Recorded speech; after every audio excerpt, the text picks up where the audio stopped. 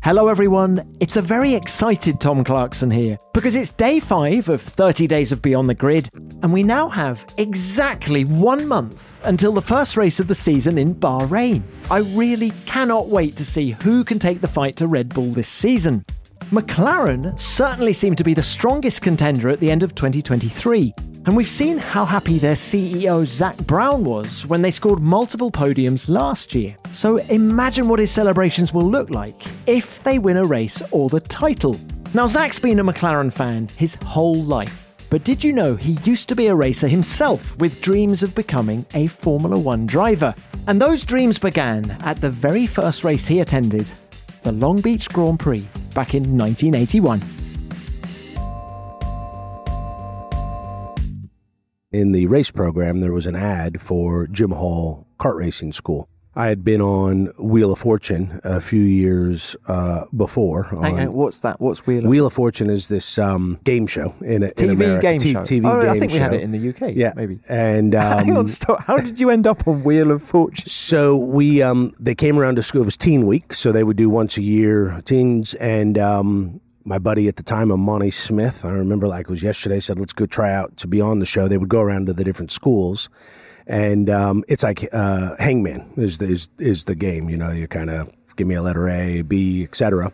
And went through quite a few rounds. It's quite a big process. And then they ultimately call you after you go through about 3 or 4 rounds if you're going to get on. And I got on, and I won the first 2 rounds and got a bunch of Cartier watches and Apple computer. So then when I saw the ad, I went and sold all that stuff and paid for myself to go to the kart racing school and to get a kart, and that's what got me into racing. And how successful were you karting? In karting, I was good. Maybe as good as I was ever going to get. But in karting, I won a lot. And how big a deal was it then to come to Europe? It was. And why did you come to Europe? Why didn't you stay in the States? I wanted to race Formula One. You know, I thought that was where... Skip Barber Racing School? So I did Skip Barber Racing School at Bridgehampton, which is now condominiums, I believe. And I raced in karts against Richie Hearn, who went on to do Indy cars. Kevin Harvick, who's still racing NASCAR, so that was kind of my karting era. And then in Formula 3, I was against Dario Franchitti and Helio Castroneves. So that's British Formula 3. British Formula 3. And actually, Zak, I did look it up. And you also raced against Fisichella, and you raced against Jarno Trulli. And then, do you remember these guys? Do you remember racing these guys? Yeah, and Jos Verstappen. So, I mean, the fastest guys, Jan. So now the fastest guys I ever raced against. And at the time, they were unbelievable. Montoya destroyed all of us. Kenny Breck.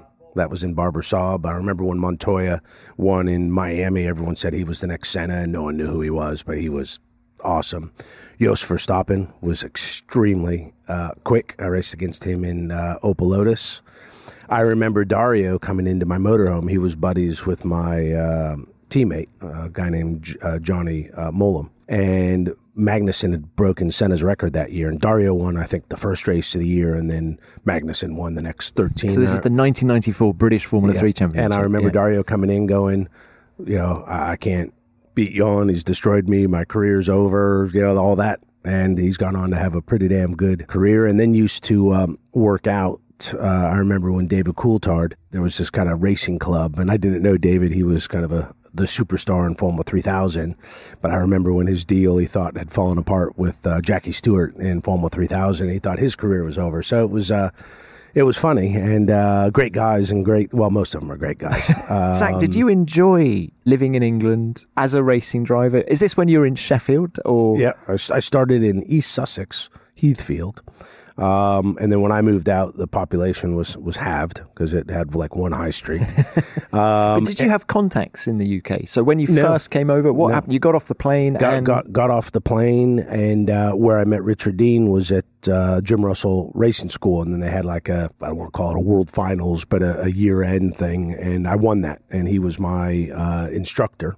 I then got a deal, and I don't even remember how it came about, with Eagle Racing, and they were down south, and they went bust. So I started the season, and Richard said, well, you can come sleep on my sister's living room floor, which I did in Sheffield on a air mattress. And then he just took me under his wings. He was racing Formula 3000 at the time. And he got me the gig to go work at Jim Russell Racing School. And, yeah, there were some great times we had. So I absolutely loved it. And that's why I came back. And I've been here for 8 years now. And I consider England very much home. And at what point did the penny start to drop that you maybe were better at bringing in the money than delivering the lap time? Am I being harsh? I don't mean... No. I heard that through my whole driving career. And at the time, it pissed you off a lot because doing the deals was all about just giving myself the opportunity to continue to race. I think it was probably about 98 when I figured out I'm not going to be good enough to get to where I want to go. Which was where? I was in America then in Toyota Atlantic. And I think that was when the even though I'd been hearing it, because when you're raising money, the racing industry would much rather you raise the money than you race. So I started hearing pretty early on, 95, 96, you should do this marketing stuff and give up racing, but I didn't want to hear it. 98, I think I started to recognize I wasn't going to be good enough, and then I did my last 2 years with Porsche in 99 and 2000, and I wasn't happy in 99 and then 2000. I just didn't want to go to the racetrack. So I think it actually helped kind of burning out because it made it easier to walk away as opposed to being, well, maybe I should. I mean, I was by 2000, I didn't want to see a race car again. And then my business took off because I could really focus on it. And then I got back in a race car for the first time in 06. But at that point, it was just for fun. And I've actually enjoyed racing more now because I don't have anything to prove and I'm not doing it for a living. So now I enjoy my racing more than when I did it in the 90s.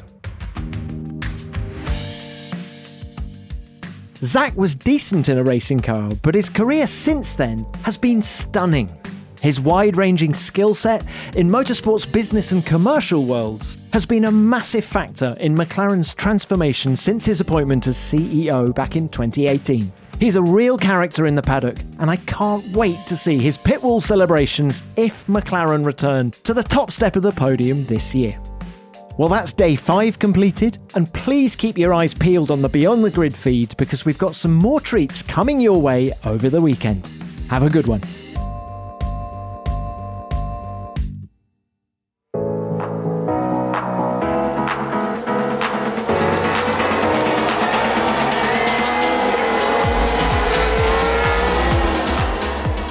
Formula One is the greatest sport in the world. But there can be a lot to understand. Don't worry, we're here to help. I'm Katie Osborne. This is Christian Hugill. And welcome to F1 Explains. This is the official F1 podcast about how the sport really works. The drivers, the cars, the rules, the words, the risk takers, late breakers, and history makers that amaze and inspire us every race weekend. Hit like, follow, or subscribe for new episodes every Friday as we answer your questions about F1 with the help of some very special guests. Oscar Piastri, welcome for your debut on F1 Explains. Thank you. Thanks for having me. Double world champion Mika Hakkinen, welcome to F1 Explains. Take it, Mika. What are you doing, man? What are you doing? And by your side, a woman whose race strategy once made Sergio Perez cry. I'm speechless, guys. It's important for me to say tears of joy. Welcome back, Bernie Collins. Thank you so much. You've just not heard the crying ones from losing the race. Susie Wolf joining us here on F1 Explains. What a joy to have you. It's a pleasure. Thank you for having me, guys. Ladies and gentlemen, joining me, Christian Hugill and Katie Osborne on the stage is Formula One legend David Coulthard.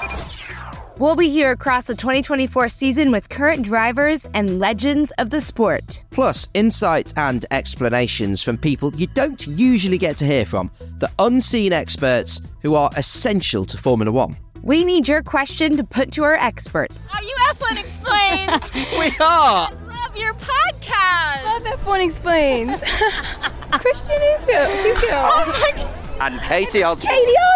Record it as a voice note on your phone, or you can write it in an email and send it to f1explains@f1.com. Just search for F1 Explains wherever you get your podcasts, and we'll speak to you soon.